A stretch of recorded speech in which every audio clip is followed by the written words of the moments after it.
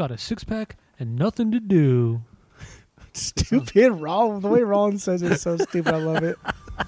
Nothing to do. 1, 2,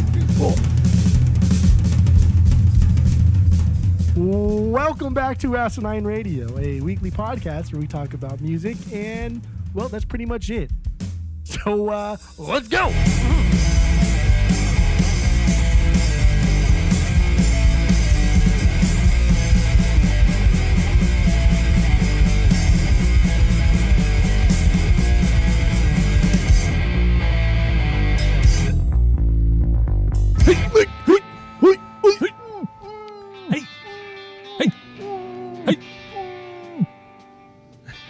Dude, every time you sound like my cat who's about to throw up. God damn, it's so gross. It's so annoying. This is Asinine Radio. This is the weekly music podcast where every week we take a different artist, different band, and we take one of their records and break it down. We find out all the secrets about it, and then we let you all know, what's going on with it and how we feel and all that good stuff. I don't know. Intros suck. I'm terrible at intros. I've been doing this for fucking 5 years now. It's true. Go to Apple Podcasts, go rate, review, and subscribe to us on there. Follow us on social media at Asinine Radio. We do have a phone number you can call, leave us a voicemail, send us a text message. The phone number is 503-893-5307. We have a Discord server. If you want to join that, hit us up. We'll send you the link to it. And if you didn't already know, my name is Tyler. And way out there, hundreds of miles away, is Jeff. Now, what the fuck are we doing today, Jeff? What else? We are doing Me First and the Gimme Gimmes and how they ruined Johnny's bar mitzvah. Johnny is going to say the blessing on today, his special day, so. There you go.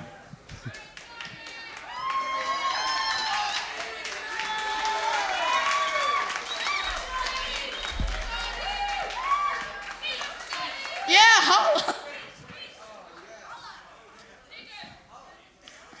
Baruch atah Adonai, Eloheinu melech haolam, hamotzi lechem min haaretz.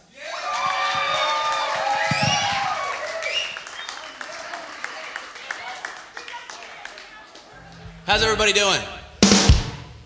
Anyway, welcome to Johnny Wixon's bar mitzvah. Here for Johnny Wixon's bar mitzvah. Glad you could all come out. Get ready for one of the worst times of your life. No, not at all. Anyway, surprisingly enough, people have called us the best band in the world. What do you think about that, Mike? They're wrong. They're wrong. No, we're the best cover band in the world. Let me qualify that. All right. Me First and the Gimme Gimmes. They formed in 1995 in San Francisco, California, by Spike Lawson on vocals, Fat Mike on bass, Joey Cape on guitar, Chris Shiflett on guitar, Dave Ron on drums, and they currently have 6 albums, 3 EPs, 1 live album, 2 compilations, and are one of the most popular cover bands of all time. And if you didn't already know, we're doing Ruin Johnny's Bar Mitzvah, and it's the band's only live record. It was released October 5th, 2004. Now, Jeff, before we kind of jump into the meat and potatoes of it, what's your origin story with Me First and the Gimme Gimmes? Go. My origin story is for sure with the song I'll Be There. And we talked about it in our rankings, but I'll Be There, that was from, what the fuck? That was from Take a Break. Mm-hmm. That was, I don't know, like their fourth album, 2003, so mid-high school. That's when I knew who the Me First and the Gimme Gimmes were. And that was because of camp, because we were doing like cover songs for camp to do. And I don't know, that was a song that I wanted to do at camp for someone probably, but that's where it started. And all right. But I never listened to like a full record of theirs until damn near like recent, until the past like 10 years maybe. And that was Ruin Johnny's Bar Mitzvah. Otherwise, it's only been a song here or there because of a playlist I was putting together or because someone had recommended a song for me. God. But I'll Be There is the first thing that I heard, but the first full album that I heard was Ruin Johnny's Bar Mitzvah. But that wasn't until way after it was released. Yeah, but that wasn't. It was still a while ago. Yeah. Because that kind of leads me into my origin story where I didn't know anything about this band until you introduced me to them, and it was Ruin Johnny's Bar Mitzvah. And I feel like it was like shortly after we finished high school, so maybe 2006, 2007. That's probably the first time I heard this record. Yeah, that's because you played Delta Dawn. That was the first song I ever heard. That, and then I remember hearing Come Sail Away. Those were the two songs I heard. And those two songs are only on Ruin Johnny's Bar Mitzvah. So that's my origin story with him. And I've been a NoFX fan prior to that. I always kind of was whatever about Lagwagon and Swingin' Utters, but yeah, NoFX I was a huge fan of, but this band I never really looked into. I never really cared too much about until you brought those songs to me, and that's my origin story with it. So if you don't know, which I already kind of mentioned, Fat Mike, the singer from NoFX, plays bass in this band. Spike Lawson from Swingin' Utters is on vocals, and then a couple of the guys from Lagwagon are on here. Chris Shiflett from Foo Fighters, and was it No Use for a Name? But more popular, obviously, Foo Fighters plays guitar in the band as well. So it is a super group. It really is the coolest super group of all time, right? I would say yes, they are the coolest super group of all time because none of them are virtuosos at what they do, and none of them give a shit. That's the best part of it. None of them give a shit. None of them aspire to be. None of them want to be. None of them even want to be labeled as such. And that's what makes this band so great. And there's a part in this record where Spike is talking to the crowd. And when I talk about the crowd, I mean, we'll get into that too, how awkward that is to talk to the crowd. But he says, people say that we are the greatest band of all time, and they are wrong. We are not the greatest band of all time. We are the greatest cover band of all time. It's so funny. It's so good. Really good. It's so cocky and like low key fucking. I don't know. It's good stuff. It's good stuff. And the band, there's not a ton of banter between songs, but the banter that there is, it is so dry. It is so subtle. And I love it. I mean, except for like some of the songs toward the end, almost every song has like just great one-liners or great little just little things that happen. And I kind of made notes between each song where they all sit because they're just so dumb. They're just really dumb. I did too. I love it. Great jokes on here. Great jokes. I know. I don't even know where to start with like any of this because there's so much going on. And this was an actual bar mitzvah that they played. It's crazy. And this Johnny Vixen, right? Or Wixen? Yeah. Johnny Wixen. Yeah. So I have the vinyls, and in the vinyls it comes with a like an insert. And on that insert there's like pictures and there's notes. And so first I'll read you what is in there by another kid that attended this bar mitzvah. He says, "Hi, my name is Benjamin Rosenblatt. I attend Hamlin Dell Junior High School. A few months ago, my family and I were invited to Johnny Wixen's bar mitzvah at Glamigos Ranch in Malibu. I don't know Johnny very well, but my dad insisted that we go because he said there would be people there who would advance my career." That's funny. Also, he said there was an ice cream bar and that Me First and the Gimme Gimmes were playing. I didn't know what the big deal was. I mean, I already saw Twisted's sister play at Mike Fink's bar mitzvah a few months before, and Mudvayne at Sheila Wasserman's bat mitzvah a week before that. Plus, I can get ice cream anywhere. So first of all, these little spoiled little shits, right? They're having these bar mitzvahs in Malibu, California, which is very, very ritzy. But they're having like Mudvayne play. They're having Twisted Sister play. And it's just, it's silly boy talk. But then Johnny comes along and he says, I want Me First and the Gimme Gimmes to play. And they're still early in their career here. And even now to this day, they're not a top tier band. They're not an A-team band. They're mid-level B team at best. But Johnny wants him to play at his bar mitzvah. That's incredible. And one thing that made me at first would think that what you just read was fake, like the Mudvayne thing and all that would be fake, was Johnny had to have been a fan because he literally plays the drums on a song with them. And he wouldn't know like their parts had he not known their music. So clearly he was a fan, and that kind of leads me to believe that his friends, his little shithead friends, were probably telling the truth about seeing Mudvayne at a bat mitzvah, and I don't forget what the other bands were, but Twisted Sister. Twisted Sister, yeah. It's weird. And then I think Spike had said in an interview that the reason why they went to this bar mitzvah was because it was Fat Mike's accountant or somebody that Fat Mike works with. It was his son's bar mitzvah, and that's why they played this particular one as well. So it wasn't like a completely random fan. It was, according to Spike, it was somebody who Mike knew. So also on this insert, there's like 25 photos with notes on them. And as we go through the different songs, I'll read you. I'll describe the photos and then read you what they say, because presumably these are written by, I would think, Benjamin Rosenblatt, this kid, Johnny's friend. What a name, dude. Yeah. And it's just, God, it's just so fucking funny. Like, for instance, like the first photo it shows, like, I guess I've never been to a bar mitzvah, but it shows like Johnny on his table with all of his closest friends there. And the title is, or the caption says, "After my dad introduced me to some prospects, and that's quotations, we sat down to watch Johnny recite the blessing. When Johnny took his seat, the band started."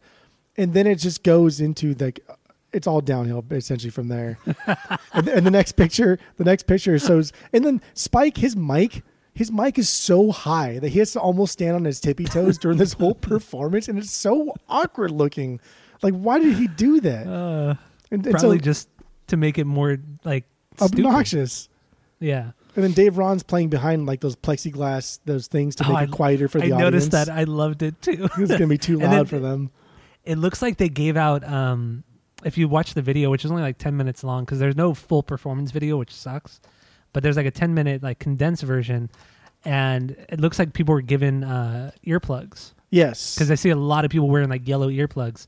And then everybody's like kind of, a lot of people are like shaking their heads, but then there's some people that are like moshing, like a little circuit, like the younger kids, but some of the older adults are shaking their heads, and some of the younger kids are like plugging their ears too. Like, it was a very mixed room for sure.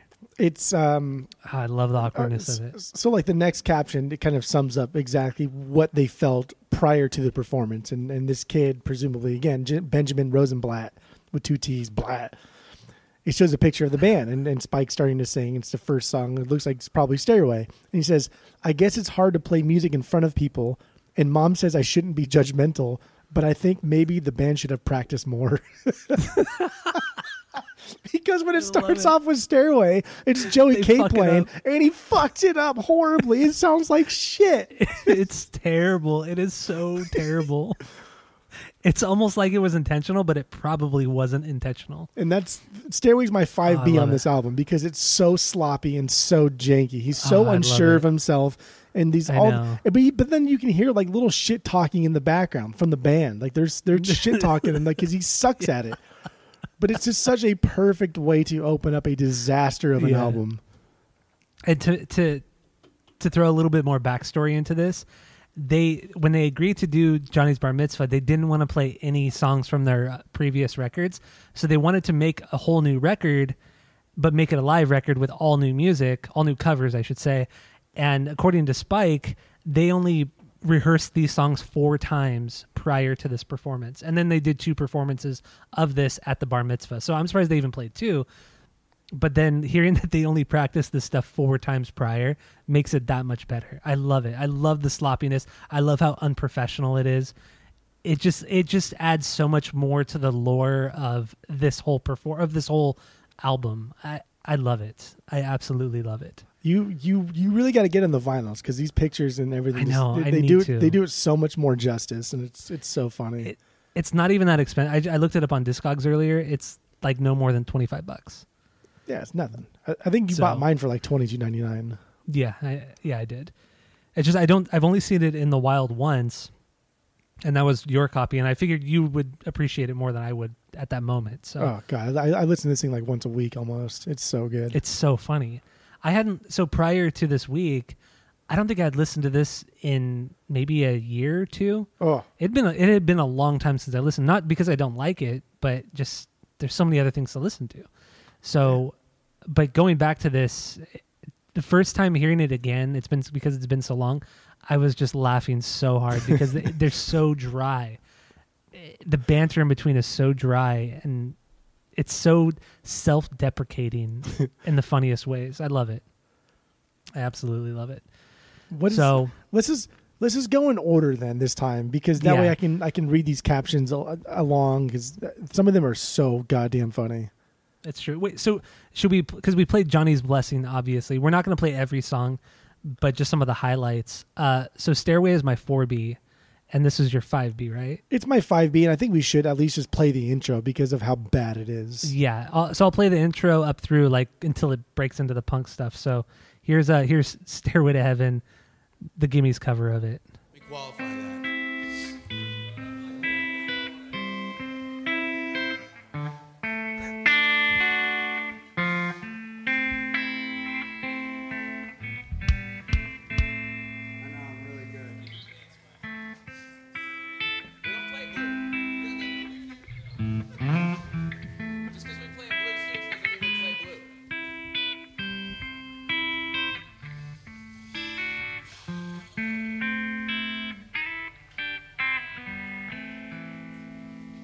There's a lady who's sure all that glitters is gold, and she's buying a stairway to heaven.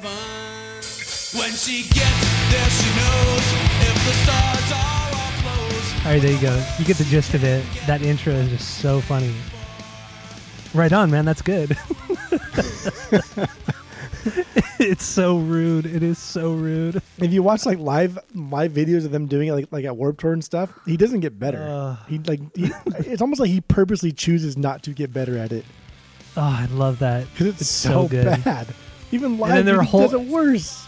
There are whole parts that are just missing. He just skips certain parts of the intro just to move on because he can't play it. And then Spike will like draw out some of the words to help him get through it because it's so bad. I love it so much. It's a fucking wreck. Oh, it's a mess, but it's perfect that it is that it's such a mess. It's a great rendition, perfect punk solo, great song. Yeah, and then the end of it. So the the transition, the banter in between. At the end of this one, they throw out we have dozens of fans, and then nobody laughs. There's no fucking laughs. I kind of butchered it, but there's a couple things he said. He said, Johnny, this is a great bar mitzvah. The last bar mitzvah we played, the kid couldn't even draw flies. Nobody laughed at that one. Yeah. And then they talked about how the Me First and Gimmes have just dozens of fans all over the world, just dozens of fans, dozens. Yeah.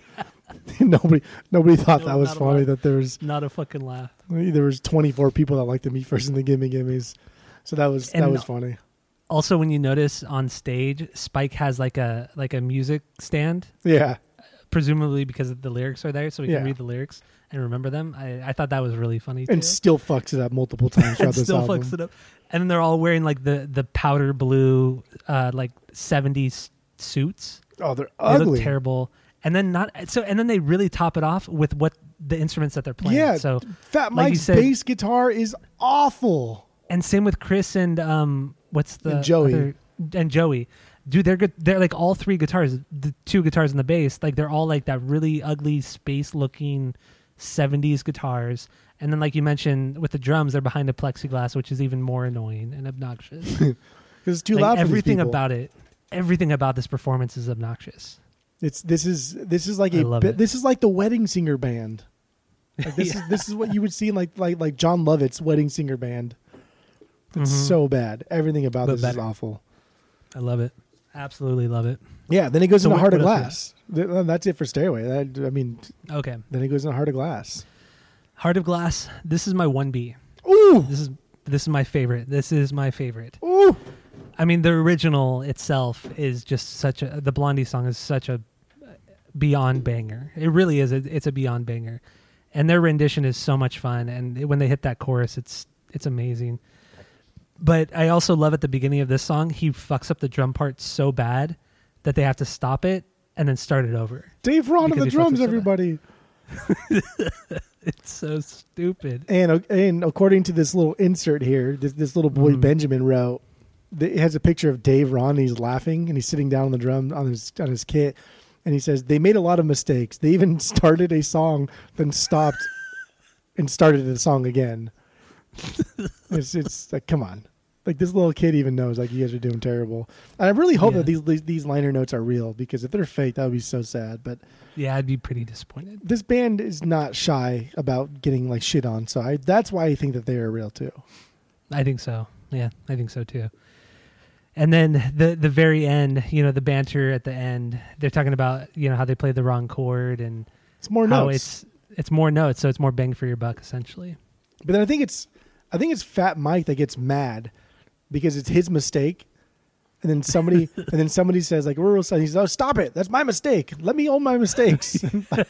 So like they're fighting about, like, the mistakes at that point in front of a crowd of people that don't even want this band here. A crowd of, like, maybe 50, 60 people, if that. Yeah. Half of them being kids. Good. It gets good with these with these liner notes here. It gets good. All right, let's play a little bit of Heart of Glass. I think we're gonna play a lot of these songs, because why not? Yeah, fuck them. We got a podcast to do. So here's a Heart of Glass from me first.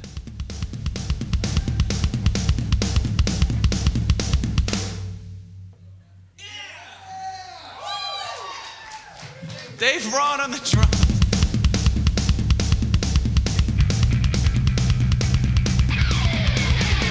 Once had a love and it was a gas. Soon turned out had a heart of glass.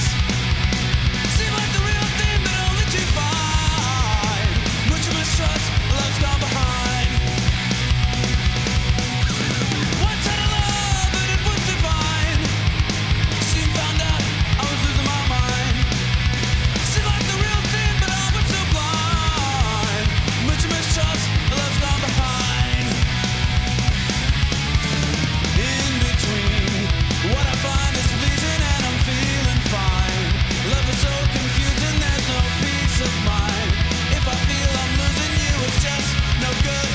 You're teasing like a girl. Once had a love and it was a gas. Soon turned out had a heart of glass. There you go, Heart of Glass. Their cover of Blondie. So good. They're the best song on the record. This is my 4B. All right. This is my All right. 4B. I love this. I love this so much. I love the drumming mistakes. I love the way he drums in this song. This is when I alluded to earlier that he plays so fast that even he can't even keep up with himself. Yeah. And they barely make it through the song, even when they think that they're all in time. They barely make it through. Even when Spike calls out Dave, he just laughs halfway through. Dave Ron on the drums, and he can't even finish the sentence. This is so dumb. Oh, I love it.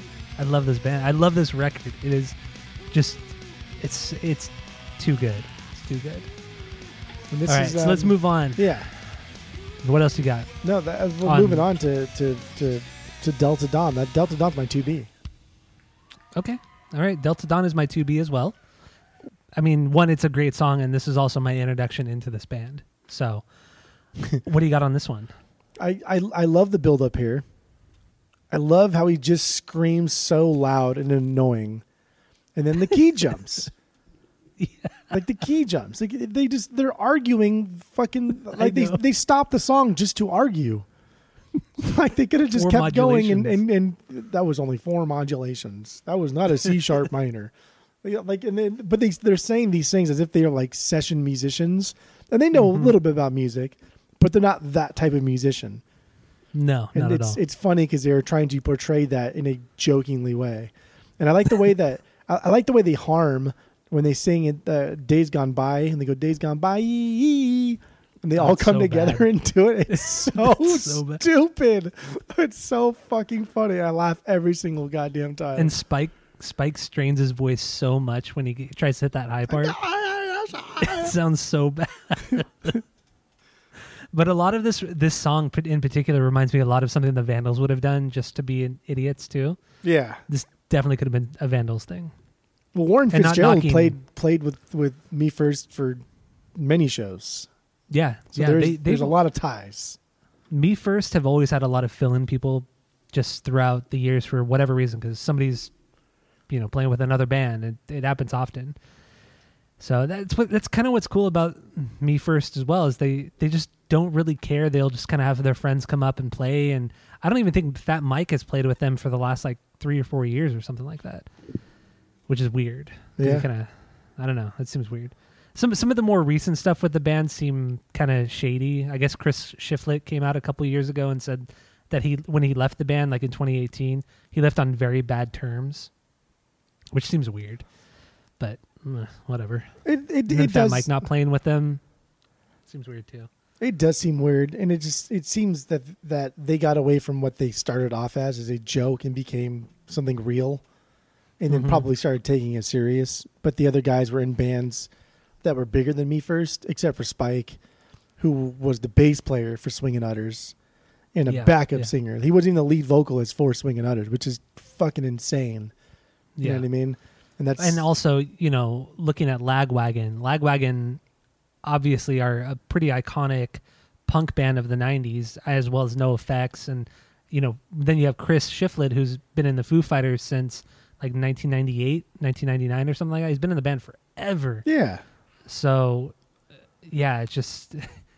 Spike is definitely the low man on the totem pole when it comes to popularity. Yes. Like he probably wants Me First to be a band, and everyone else is like, well, I'm pretty successful in my other band right now, so yeah, we got to put this on the back burner. All right, so Delta Dawn. Yeah. Should we play a little bit of it and then kind of get into it, or what do you think? Whatever you want to do. Let's play a little bit of Delta Dawn, and then we'll finish it up and move on. Here we go. Delta Dawn, what's that flower you have on? Could it be a faded rose from days gone by? And did I hear you say he was meeting you here today to take you to his mansion in the sky? She's 41, her daddy still calls her baby. All the folks around Brownville say she's crazy. They walks downtown with a suitcase in her hand, looking for a mysterious dark-haired man. In her younger days they called her Delta Dawn, prettiest woman you ever laid eyes on. Then a man alone in Greece stood by her side, promised her he'd take her for his bride. Delta Dawn, what's that flower you have on? Could it be a faded rose from days gone by? And did I hear you say he was meeting you here today to take you to his mansion in the sky? Delta Dawn, what's that flower you have on? Could it be a faded rose from days gone by? Let's go!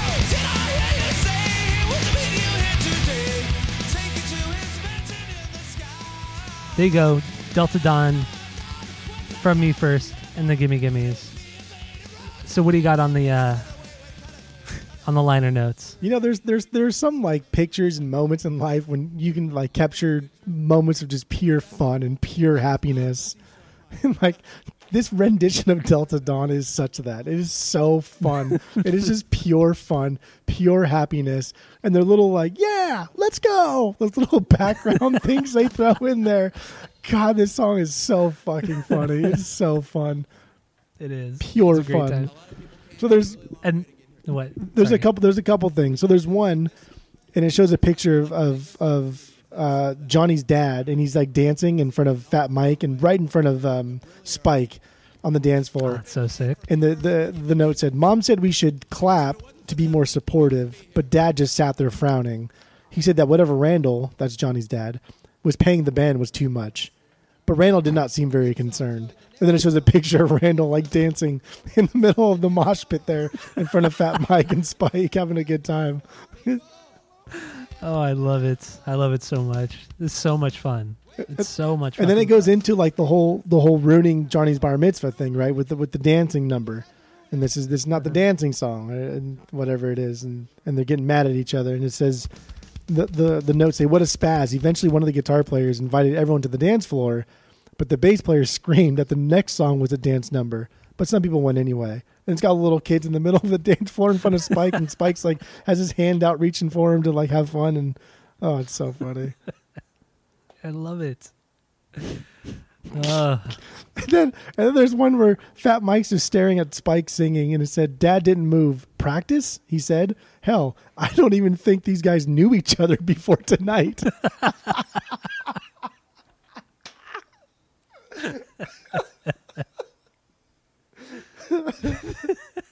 It's so good. Oh my This has got to be true. This is too good. Oh, it's fucking It's fantastic. too good. And then at the end of Delta Dawn, they also give it up for themselves. Like they shout themselves out. Yeah, It's a just lot so of people stupid. came a really long way, and they woke up really early to get here. So let's give it up for me first in the Gimme Gimmes.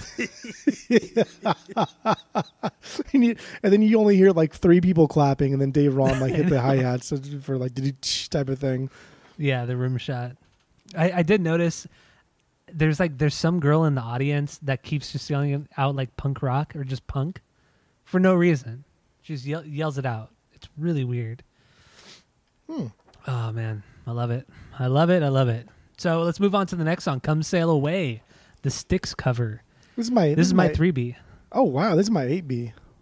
What? Yeah, this is my 8B. This is my favorite song of all time. "Come Sail Away" is my number 1 song of all time. That's crazy. But I'm not silly. I do know there is another really, really funny cover out there. Even though I don't watch the show, I do know it exists. South Park. And I do know that it is really, really funny because I have watched it. And I watched it again this week, and it is really, really funny. And that is better than this cover. But this is really good too. Wait, you're talking about the South Park one? I'm right? talking about Cartman singing "Come Sail Away." Yeah. Okay. Yes. Good. I was gonna say, yeah, that's so fucking good. It's perfect. It is perfect. Oh man, I haven't listened to that in a long time. Got to get back to that. You should have listened to this week. I know, right? What the fuck is wrong with me? What is wrong with me? Yeah, Dude, I used to listen to that soundtrack so much when I was a kid growing up. That South Park soundtrack. Okay. Did you ever hear the Rancid song "Brad Logan"? No, I think that's the only song I heard from that soundtrack. Oh my god, dude, that song is that's like a perfect punk song, "Brad Logan," but it's not on any of their records. I don't think on any of the Rancid records, but that's an amazing song. Okay. But anyway, "Come Sail Away." What do we got on this one? I like what they did with it here. There's a lot of cool guitar slides, and then again, Dave Ron just brings the heat. Spike has a solid singing voice, and it's so perfectly crafted between being actual singing like he's trying, and just being a total like kind of a goofy douche. And this is a perfect representation of both camps that he does. I just can't believe this is your number 3 or your number 10. 8. 10B. 8. Oh, 8. Well, still 8B. Eight. That's fucking high. That's really high. Well, I mean, come on. It doesn't hold a candle to the original. Well, yeah, but still, it's a great cover. And on this record, it's not it's not higher. That's insane to me. I thought this was actually going to be your number 1. I really thought it was going to be your number 1. Well, you thought wrong, kid. I'm an Clearly. enigma. So I'm going to play a little bit of "Come Sail Away." So here it is from the Gimme Gimmes.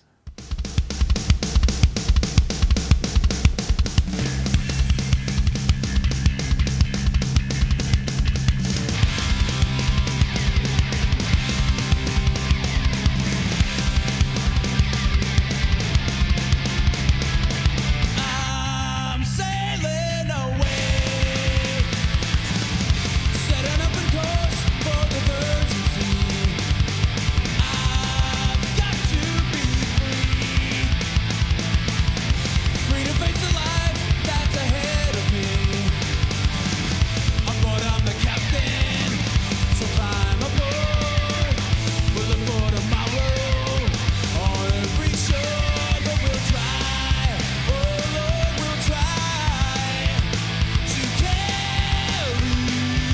on.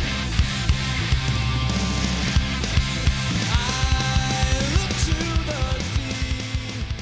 There you go. A little bit of "Come Sail Away" from me first in the Gimme Gimmes. Whew, what a banger that is. So we got anything else on this one? No. No? Okay. So then what's your... how do you pronounce this? "O Sol Mio"? Oh, Sole Mio. "O Sol Mio." There you go. All right. What do you got on this one? So, for one, this is my 1B.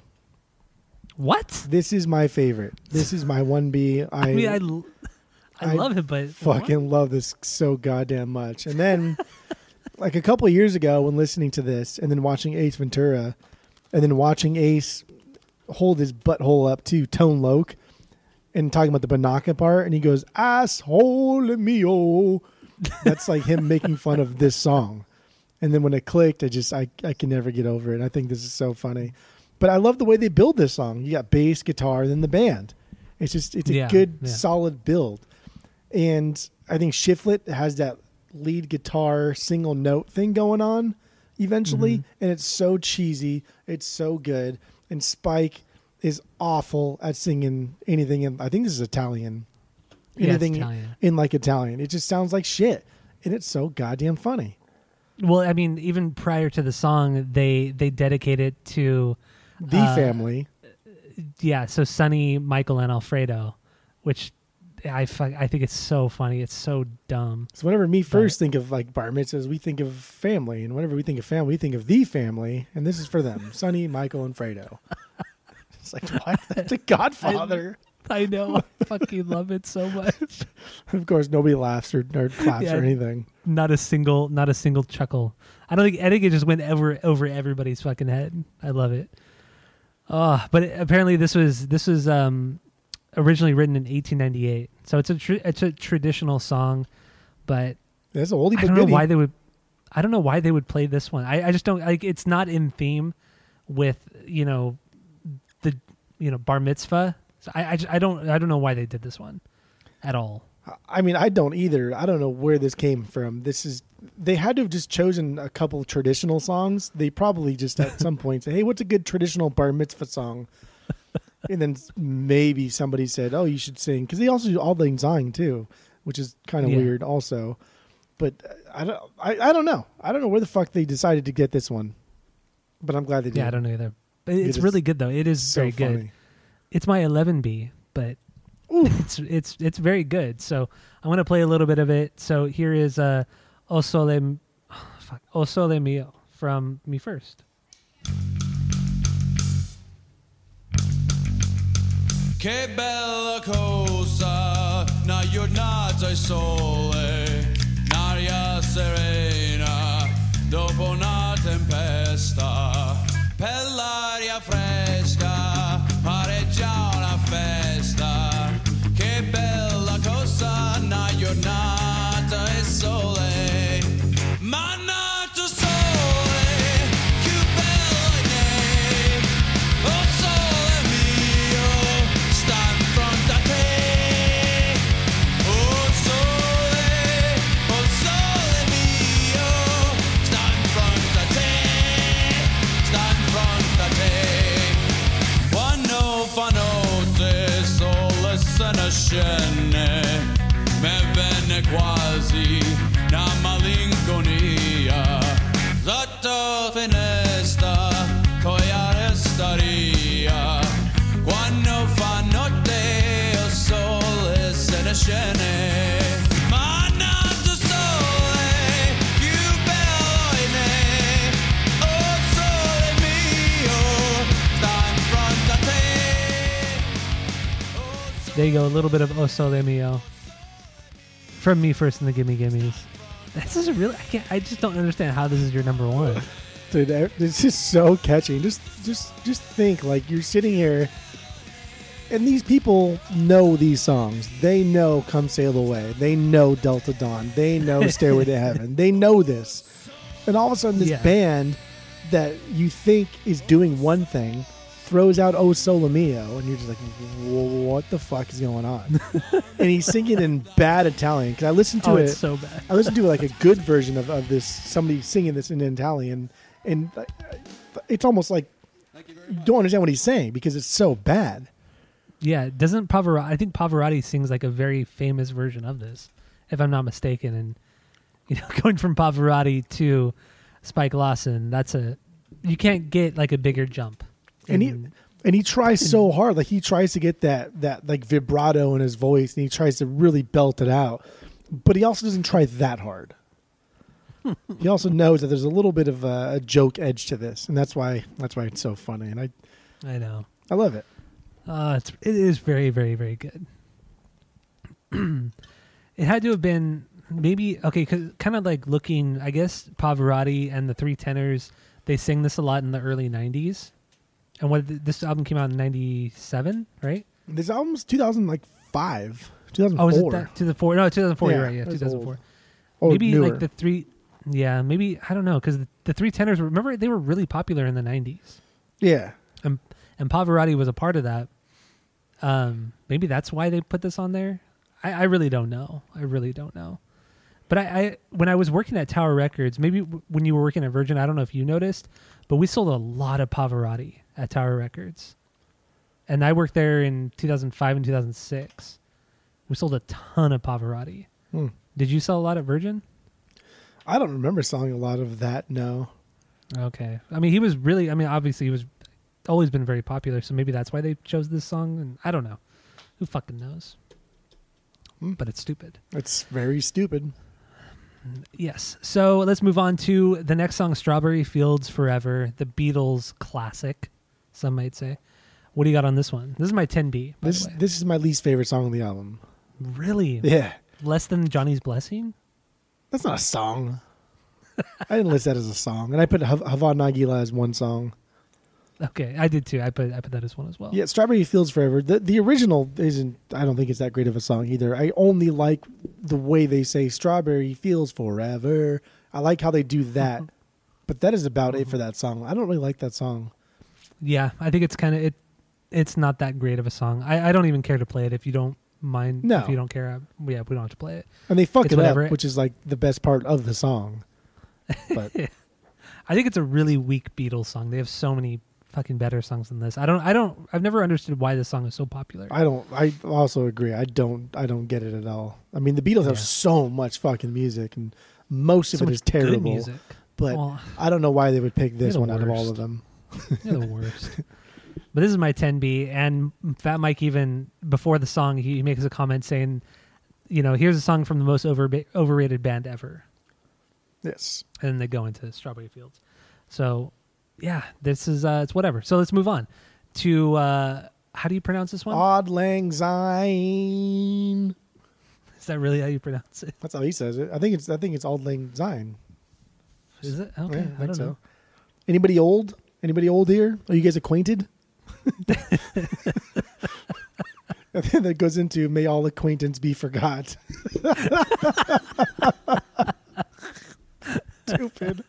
Stupid idiot. What a fucking band. That's my 8B though. Auld Lang Syne's my 8B. Is it? Okay, this is my 6B. So it's a traditional song, and traditionally I guess it was meant to be sung as like a farewell to the previous year and like moving on to the next step of your life, which makes sense. Like at a bar mitzvah, that's kind of what it is. It's you becoming a man. And so this song makes sense as to why they would play it during their set as opposed to O Sole Mio. I don't understand that. But Oh, so you're trying to like dissect like their song choices here. only in the traditional sense. Only in the traditional songs. Not like Delta Dawn and Come Sail Away. No. Like fucking I don't- Stairway to Heaven, Heart of Glass. Like where do these come in at? No, I was only talking about, I'm only Oh, okay, like doing the this with the traditional songs. Yeah, Okay. yeah, not with the pop songs, just traditional. Because I want to know why they chose these particular traditional songs, because there has to be a reason why they're doing that. The pop songs, who gives a fuck? But I honestly there has think to be a they reason for the chose traditional songs. these songs like Auld Lang Syne and O Sole Mio is because one person from the band already knew it, and they could okay. play it, and then probably just like, oh, I can teach you real quick. Let's just do it, and that was it. It really could have been something as simple as that. I mean, it being this band, the Gimme Gimmes, it could have been that, but maybe I'm probably looking way more into it than I need to. But this is my 6B. So like going to like some of the linear notes here, the liner notes here. They so it says there's pictures of these people here. It says when the band announced that the ice cream bar was open, the floor cleared except for Mr. and Mrs. Cohen, because they're both lactose intolerant. And it shows Mr. and Mrs. Cohen in front of Spike singing. And the next picture over is Chris Shiflett over at the ice cream bar eating a big old thing of ice cream. And it says the other guitar player was first in line at the ice cream bar and refused to give autographs until he was done eating. Oh, I love it. And in the picture, it's got like a kid who's holding out like a drumstick, asking him to like sign it, and Chris Shiflett just has a big old thing of ice cream, both hands reaching up to his mouth.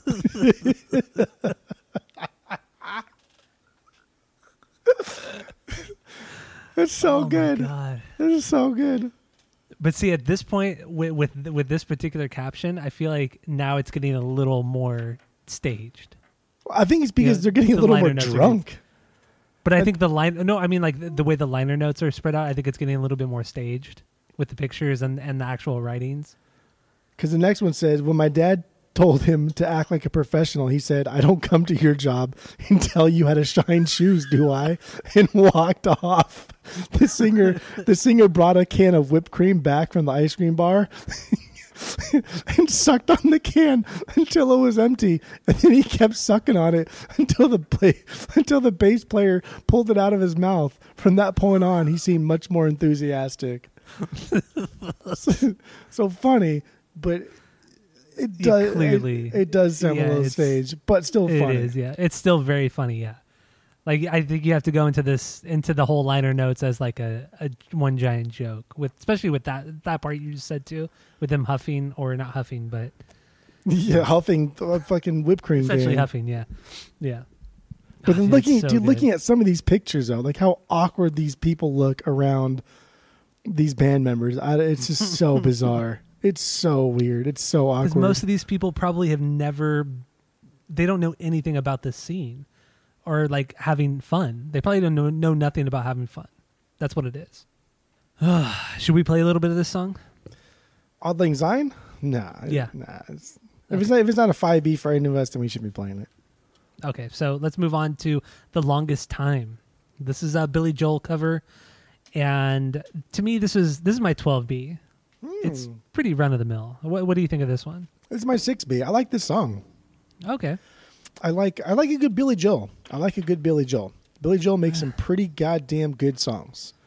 And he does. He makes some really catchy songs. Don't Be Cool Guy. They are really good. And there's solid stuff in here. I like the drum roll in. And this one sounds like they just practice it once, but luckily they all knew the changes. And so it worked out because it sounds like shit. Yeah. Yeah. It is not good, and you can tell. I think Joey or Chris, whichever one's the lead guitarist, you can hear him start to do a certain riff, but then he immediately realizes that no one else is going into that part he thought they were going to, and then stops it after like 2 notes. And there's a lot of that on this album, but this song in particular literally sounds like they practiced it once, but because they all knew the song very well, they could get through it. That makes sense, knowing that they only supposedly played this set list 4 times, or this, they rehearsed. I don't even want to say played through the set list. They rehearsed 4 times because they did play 2 sets on this night. Yeah. So there's that. Should we play a little bit of The Longest Time? It's my 6B, so it's not my 5B. I don't really care. So okay. Well, it's up to you. There's for sure 2 more songs that I want to play. Okay, and I do want to mention after the song is finished, Spike does remind everybody that there are hundreds of thousands of people around the world. Yeah, he said, let's not forget, everybody, that he says right now, currently, there are hundreds of thousands of people all over the world. And then there's a super awkward pause. And then it's just crickets. Mm-hmm. And the first time I heard falls on deaf ears. The first time I heard it, though, I was like, okay, 100,000 people what? And they never said anything. It's like, oh, then I get it. Okay, that's funny. Yeah. And now subsequent listens, I think it's hilarious. Oh, it's so funny. These people have 0 personality. It seems like these people in the audience. It makes it that much better. Yeah. And not much more awkward. Oh, man. What a performance. All right, so let's move on to the next song, On My Mind. What do you got on this one? I like this one. This is my 11B. But this is my 8B. I like this because they show some nuance here. There's a couple of cool things with like the pacing. There's a couple of little pauses in their playing, which I think is kind of cool. But this is one that I don't care about the song. And this is a Willie Nelson song, and I just don't care about it. Yeah, Willie Nelson did it, but I mean, it's been done by a bunch of different people. It wasn't just Willie Nelson. Yeah, I think Elvis did a version of it, and definitely don't care about for it. what that's worth. Yeah, for what that's worth. But yeah, this is. I feel like there's like 3 songs that are just like they're all kind of the same for me. They don't really go anywhere. They're just, I don't want to say filler because they're not filler at all. They're all good, but in comparison, they're whatever songs. On My Mind seems like the biggest filler. Strawberry Fields Forever seems like they tried to take a deeper cut Beatles song and just kind of missed. But On My Mind definitely feels like a filler song. Okay, all right. Because Billy Joel is really, fair. really popular. Well, so was the Beatles, but yeah, but that's what I'm saying. You forgot about that. No, I said they thought they took a deep cut Beatles song, but then missed at it. But On My Mind is not like a popular song, not like a Billy Joel. You kidding? Billy Joel's crazy popular. I think On My Mind is a bigger song than The Longest Time. No, Billy Joel is insanely popular. I don't think you realize how popular Billy Joel is. I do understand It's how crazy popular he talk. is, but I think when we're comparing these 2 songs, I think On My Mind is a bigger song, is a more popular song. No, that is wrong. That's Well, factually incorrect. It's factually incorrect. I'm Okay. snoping it right now. Okay, that's fun. That's fun. All right, so let's move on to the next song. Take It on the Run. Take It on the Run, baby. What do you got on this one? It's my 7B, but I love this song. Pat and I used to bump this song, this version, a lot back in like high school and right out of high school because REO Speedwagon was the shit. Like this album was crazy good by REO Speedwagon, and I loved it. And it's a hard song to sing because of just the way like the vocal deliveries is very difficult to sing. And he does it well because he just goofs it up. Mm-hmm. Because like taking the run band and that's the whole like that stuff that they do in the song it's hard to sing. It's not an easy song. So Take It on the Run. I don't know. This one it just doesn't do it for me, man. It's a 9B. It's my 9B. That's fine. That's I mean, fine. it's not a high. It's a 7B. I just like this because there's a lot of nostalgia with me and Pat, and we used to listen to REO a lot, and we like this song. It's a good song. It's still such a weird band for you both to connect with. I don't know. Pat I think we've all had an unusual friendship with Pat over the years. Yeah, Pat was a very diverse dude. He was A lot more diverse He than It's not he like would he's he would dead. lead. He would let you believe. Yeah, but this is one that Spike kind of forgets the lyrics too, because you hear him fumble over the lyrics in like the second or third verse. It's so fucking good. All right, so the next one is Superstar. This one, this is my 9. No, yeah, my 9B. This is my 9B.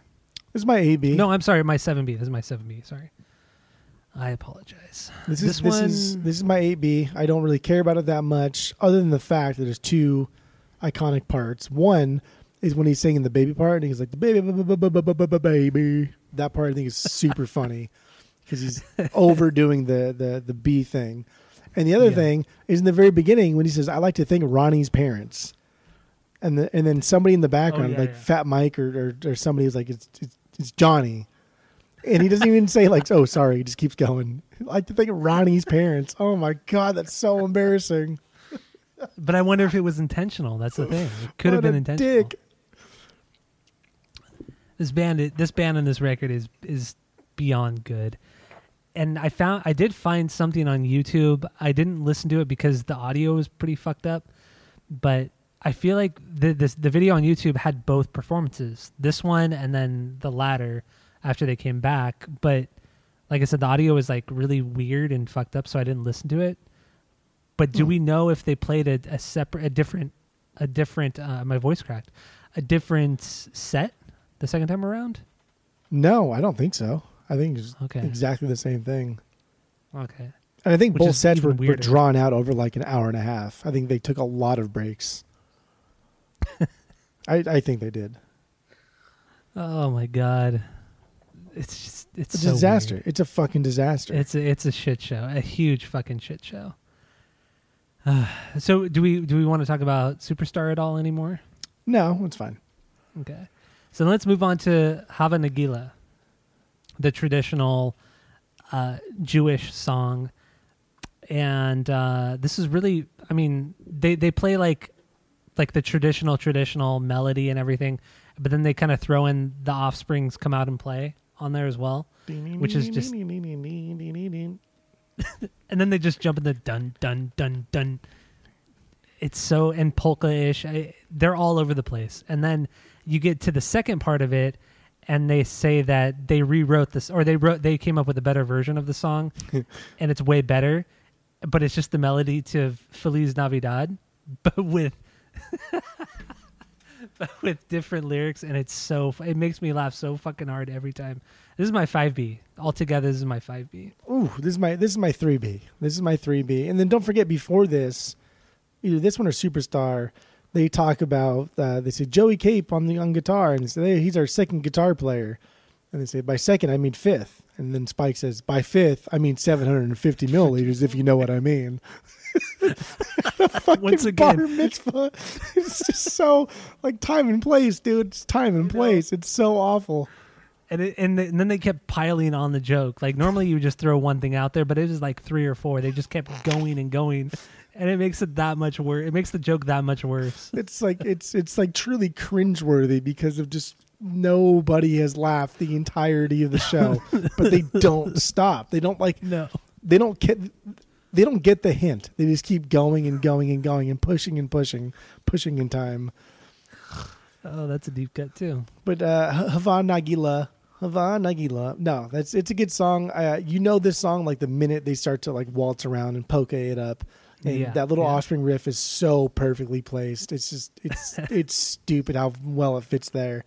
And the video, if you watch like the YouTube thing, the way Fat Mike stares at Spike struggling to say these words is so funny because Fat Mike knows this song. He's heard it dozens and dozens of times. He's Jewish, and so he knows him. He knows how to say it properly, and Spike is fucking it up as usual. And the way Fat Mike looks at him, just like smirking, is so fucking funny. It's great. And then they got Johnny up on a chair, and they're like lifting him up in the air. It's so much fun.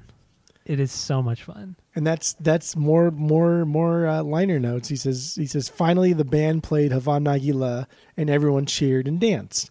They played it pretty good, but I like Mudvayne's version better. And then I thought, what would a Mudvayne version of Hava Nagila sound like? It would probably sound like shit. It would probably sound terrible. But see, that's another thing that makes me think that the whole story is fake. I don't know. I still love it though. I love the whole story that's been played out on this. It's really great.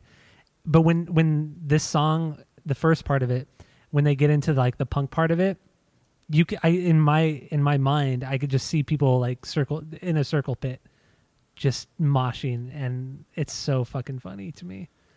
Such a traditional song, but punked up so well that it's so energetic. I love it so much. I really do.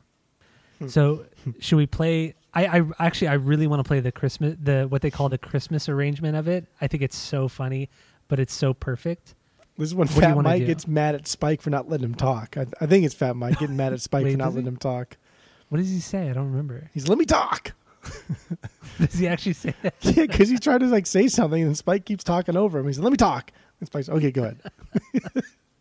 Oh, this band, they were just so good, so good. So what part should we play? Should we play the more traditional one or the Christmas? Play the Christmas.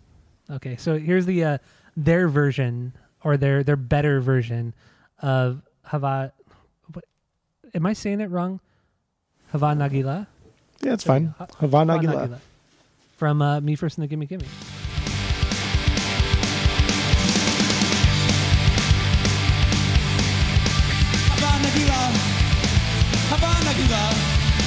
Hava Nagila, Venespecha, Hava Nagila, Hava Nagila, Hava Nagila,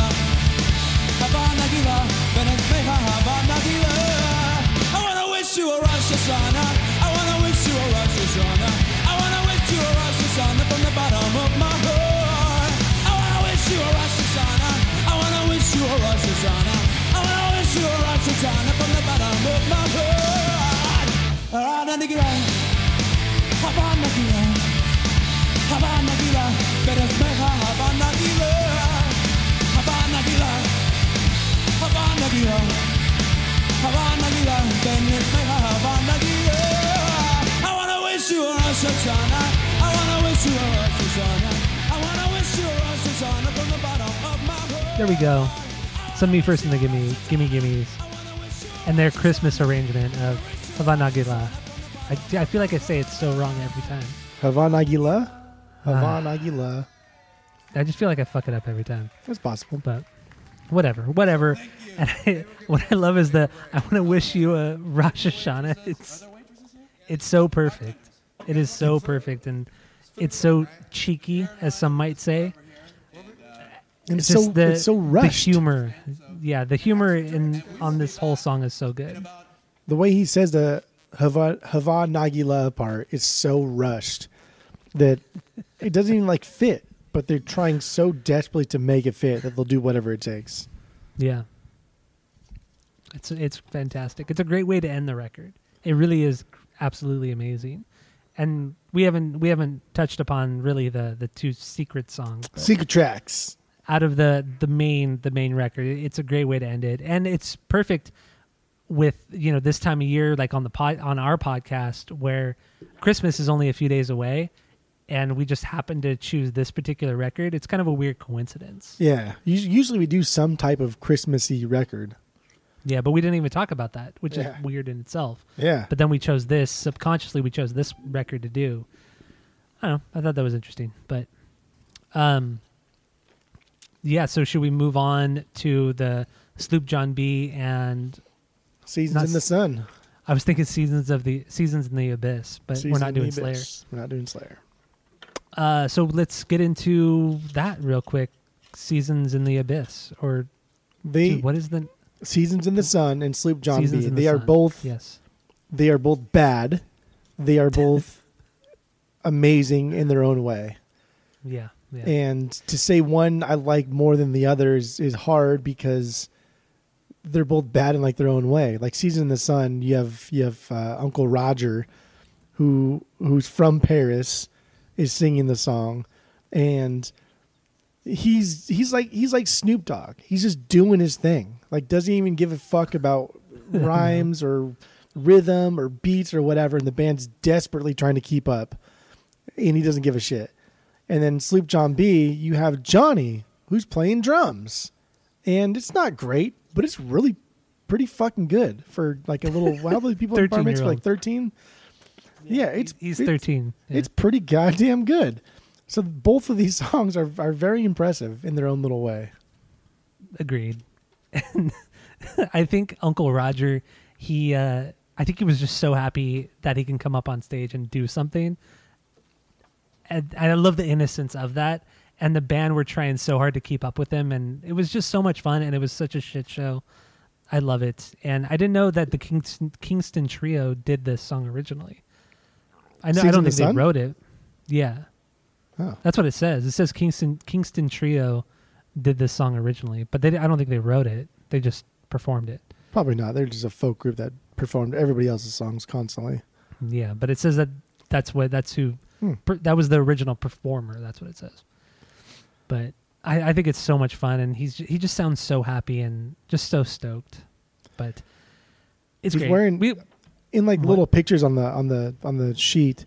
He's wearing like jeans and like a long sleeve white dress shirt, but it's tucked into his jeans. Mm-hmm. It's a little bit baggy. And the pictures that I have, like he's so into it. He's got his arms out to his like extended out to his the sides, like he's Jesus, and like the T pose, and he's just having like a blast. It looks so funny. It looks like he's having so much fun. I love that. I think it's so cool. That is so cool. And the last like little excerpt here, it says. And it shows everybody kind of like packing up and leaving. And it says, my mom said it was time to effing go home. So we left after Johnny finished his drum solo. Who knows? Maybe my dad can get stained to play my bar mitzvah next year.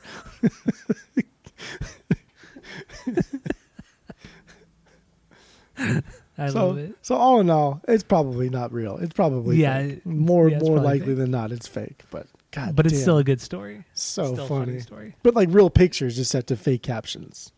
Yes, exactly. It just shows their kind of genius. Really, that's what it is. They're just really funny guys that don't take them seriously. Don't take themselves seriously at all. I love it. And I wonder like how they got their hands on these pictures. I wonder if they asked like Johnny's parents to send them pictures and then wrote a story about the pictures based off of like being there, or if Johnny's parents for some reason just sent them the pictures. Nah, they probably asked for it. Because they went into this knowing that they were going to make an album. That this was going to be an actual album. So I think this was all pre-planned, and I don't know. That's how I feel about it, at least. Okay. But yeah, Sloop John B, Johnny plays the drums on it, and it's not, I mean, there are obviously parts where he kind of messes up, but what do you fucking expect? He's fucking 13, and he's playing with a band that he's probably never played in a band before. Yeah, he's hyper excited from this entire party. But they help him. They push him through really, really well. Like they do. You know, they're not like virtuosos like we said, but they're all in bands that have played dozens of shows, so they know how to keep up with each other. They know how to pick somebody up that is falling behind. Yeah, and they know how. I mean, they've all played in punk bands, so they all have worked with shitty or musicians. played with bad musicians. Yeah, and then they even make fun of his age. They're like, "Yeah, he's 13, but he plays like a 14-year-old." I forgot he said that. It's so good. It is so. Oh man, dude, they're so dry. I love it. And then Sloop John B, their version of it, of course, you know, they had to throw in like another song from another band, and they threw in Teenage Lobotomy from the Ramones, and you know, it's funny. They just do that so well. They always throw in like other songs to go in with their covers. Interpolation, is that what it's called? Yeah, interpolations. Interpolation, yeah. Because they never interpolations. As soon as you realize what's happening, it's already done. They're already gone. They're already going somewhere else, and that's what I like about it. Yeah. It's really good. Very funny. No lingering. All right, so we've gone through all 16 songs. Yeah, we did it. It's crazy. It's crazy. We've done it. We've actually done it. So let's wrap it up, and let's give our final thoughts and our rating. So we have our world famous 3-point rating system, where 3 is a perfect album, 2 is a good album. You're going to continue to listen to it. 1 is a bad album, but you should give it a shot, and 0 is a trash fire. So what would you give Ruin Johnny's Bar Mitzvah from Me First and the Gimme Gimmes? Go. There's really no other band that are quite like Me First and the Gimme Gimmes. I honestly can't even think of any band that is like this band. And that's not just because they're a cover band, because you can go to any shitty dive bar in all of America and watch a shitty cover band play. But these guys know they're a shitty cover band and really enjoy it. But they take time to, like I said, to nuance their songs, the songs they're playing. They add a little bit to each one to make it unique. And I think that's what sets them apart from like Led Zeppelin from the House of Blues era in Anaheim, if that was the name of the band. Forgot about that band. No, that was the name of the band, yeah. Dumb.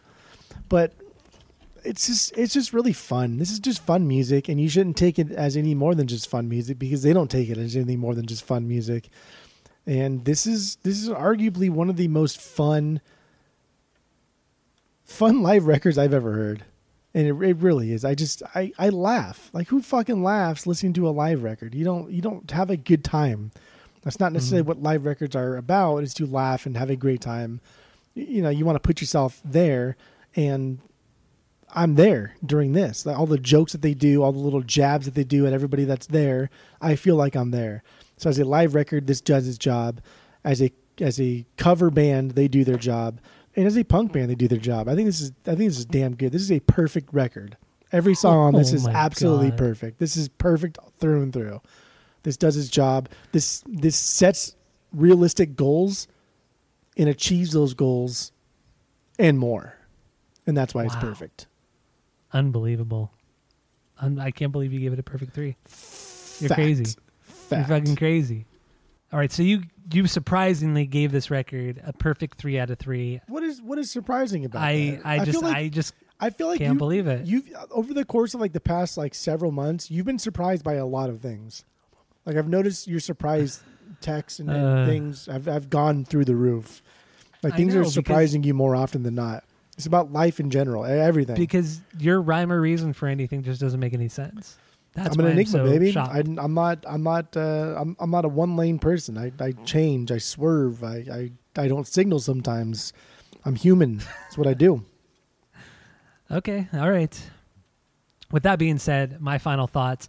I think this record is the perfect amount of sarcasm, the perfect amount of sloppiness, of covers, choice of cover songs, and everything about this is just so well placed and falls in line with one another so well. It should not work, but for whatever reason it does. I love it so much. I think this is...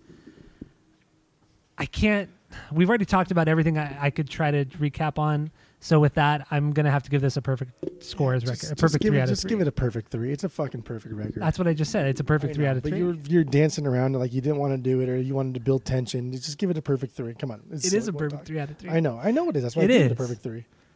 And I don't give out the perfect 3s a lot. I mean, that's literally not something all you I do is give out perfect. You give perfect 3 to fucking oops, I did it again. That's all you do is give out perfect 3s. Okay. Now I know you're fucking lying. So, we both give this a perfect 3 out of 3. I know we've done this on the podcast prior, but we never took this deep of a dive into it like we did. That was like the very old format. This is probably 3 or 4 years ago that we did this record.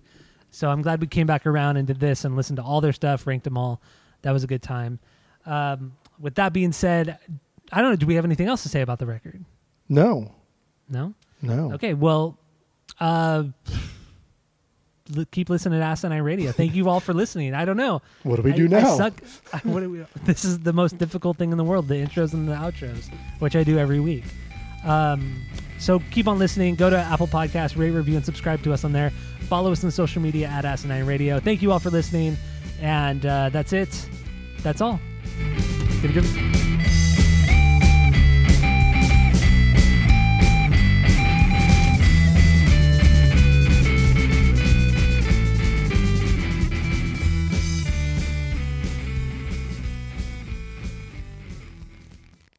This is now when we're hearing Spike actually sing. When he's singing, when he says, I sing the body electric, there's a lot of fluctuation in his voice.